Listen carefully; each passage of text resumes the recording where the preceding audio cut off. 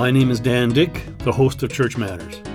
We're tackling a big topic on the program today, so we'll be breaking this up into two parts, starting with part one today.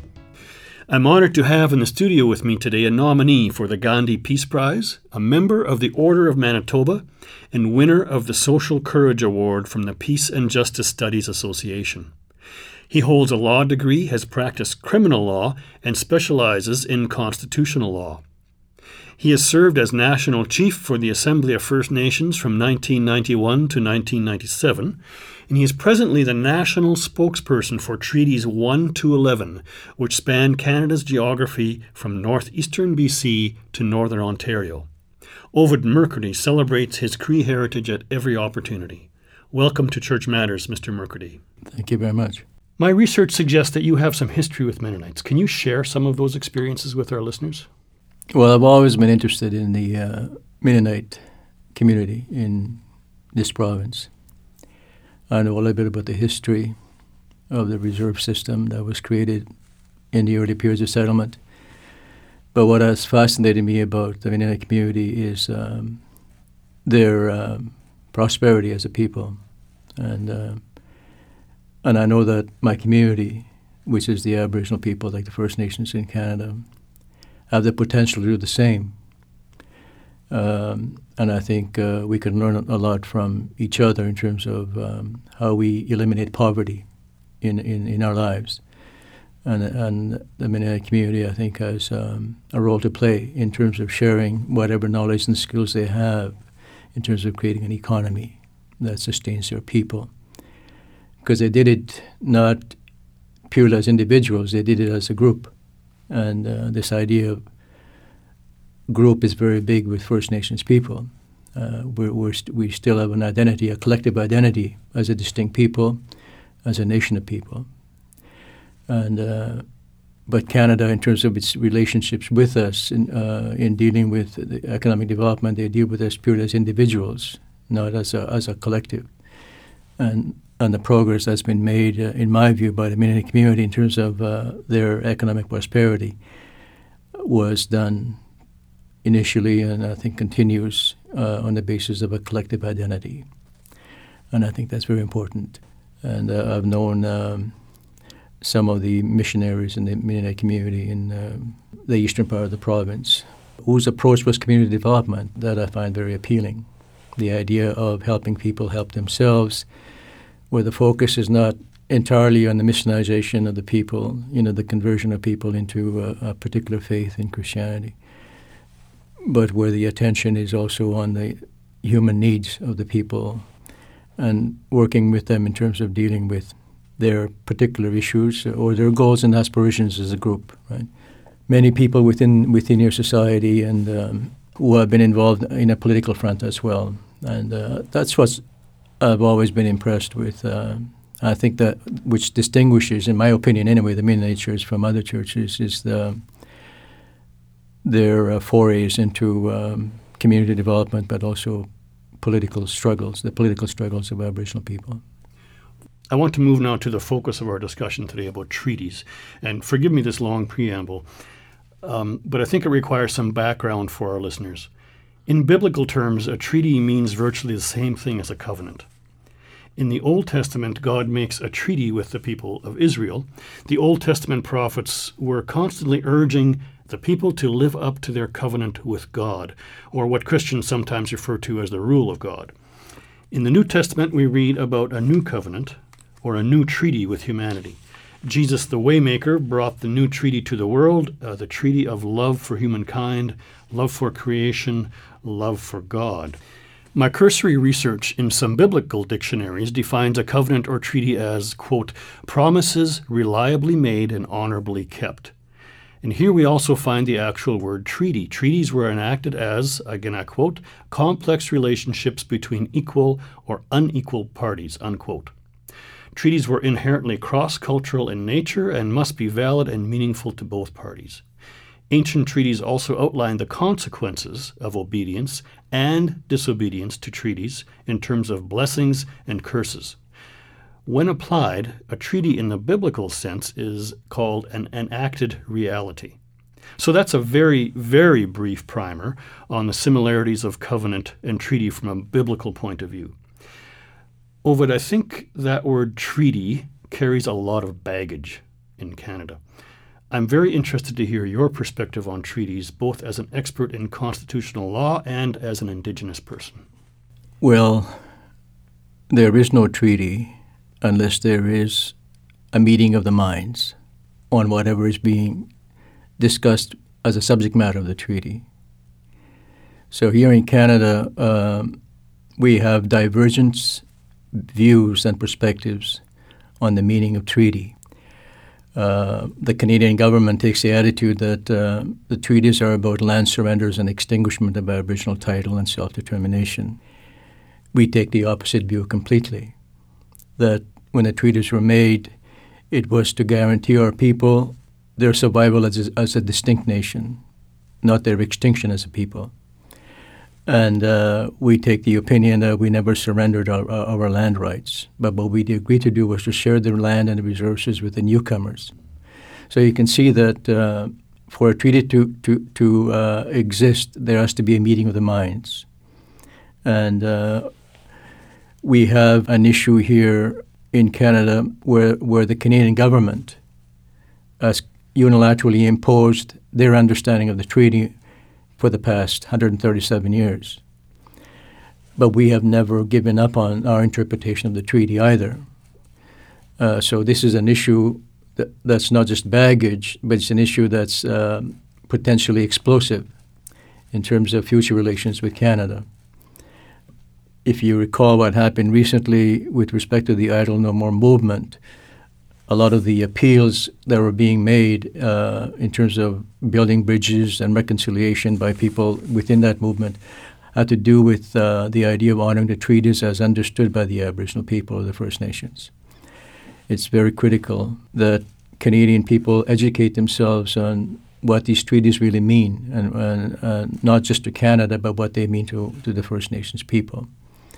And that double understanding of the treaties is not present right now.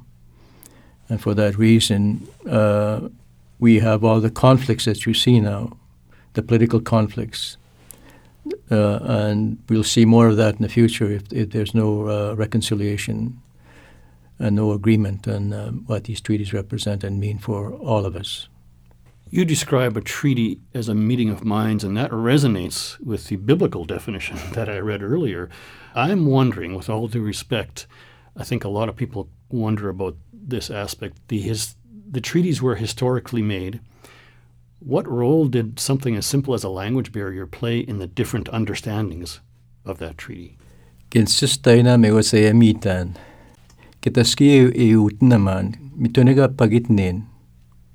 That's how important it is. I'm sure you never understood the word I said. I did not. Now, for the benefit of our listeners, Ovide, you said in Cree, I came to see you about your land. Will you give it to me?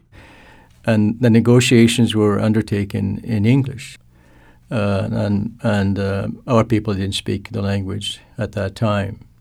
For that reason, I think the liberal interpretation of treaties has to be one of the basic principles. The understanding of the First Nations people, the oral understanding of their treaty, has to be another basic principle for treaty interpretation. And the idea of correcting historical wrongs, I think, has to play an important role in treaty interpretation. But before I carry on, I also wanted to say to you that when it comes to First Nations perspectives on treaty, what the elders will say to us is that when the treaty was made, promises were made to our people in the name of Queen Victoria at that time, which is the monarch. And these promises were done in a very solemn manner by both parties. So when it came to the First Nations people, the elders tell us that before the treaties were concluded, they were preceded with ceremony and prayer.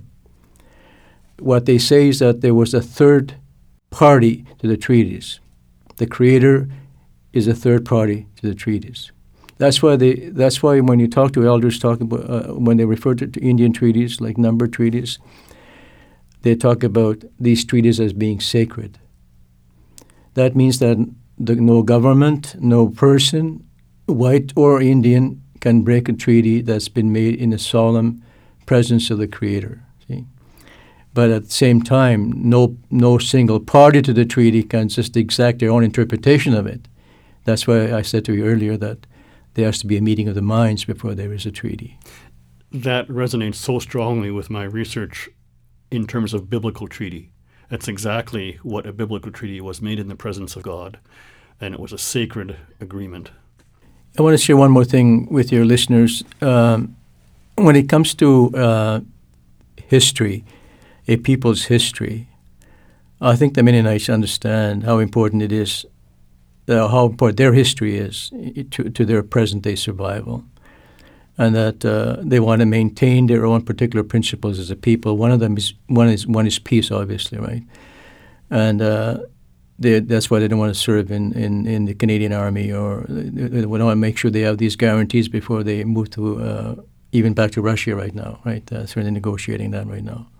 Our Aboriginal people also have basic ideas about themselves, and that has to do with their relationship with the land and the earth. So the basic idea being that we're custodians for the environment.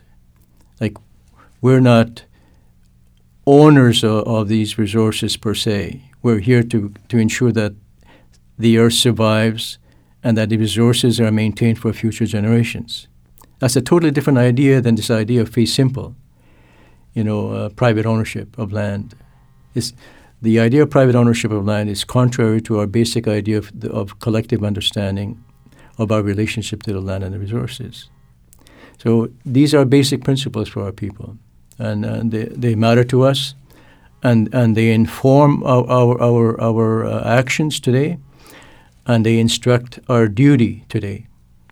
So all leaders will know that in their responsibility, apart from looking after the interests of their people in terms of housing, education, and all that, is also to make sure that our philosophy, our basic principles as a people are maintained, and that they survive from generation to generation, and that we will never give up this idea of our duty as a people to ensure that the earth is not spoiled, that the resources are not destroyed.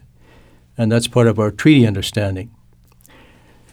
So to us, when it comes to treaty interpretation, one of the basic ideas is a right to a clean water, and that another treaty right is a right to the resources so that the land is not spoiled by development. Because how else can you exercise your traditional activities of hunting, fishing, and gathering if the earth is destroyed?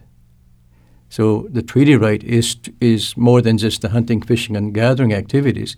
It's about the earth itself maintaining its ability to sustain life. That's what the treaty represents to us. That completes part 1 of our 2-part series on treaties in the church. Join us again next time for part 2. We have over 20,000 listeners of this program. In addition, in 2012, Church Matters podcasts were downloaded nearly 6,000 times. We're grateful for each and every listener. To continue hearing Church Matters, please consider supporting this program with a gift to Mennonite Church Canada. To give, just call 1-866-888-6785 or visit MennoniteChurch.ca and click on the Donate link. My name is Dan Dick, and you've been listening to Church Matters. Know that you are called, equipped, and sent to be the church in the world today. Thanks for listening.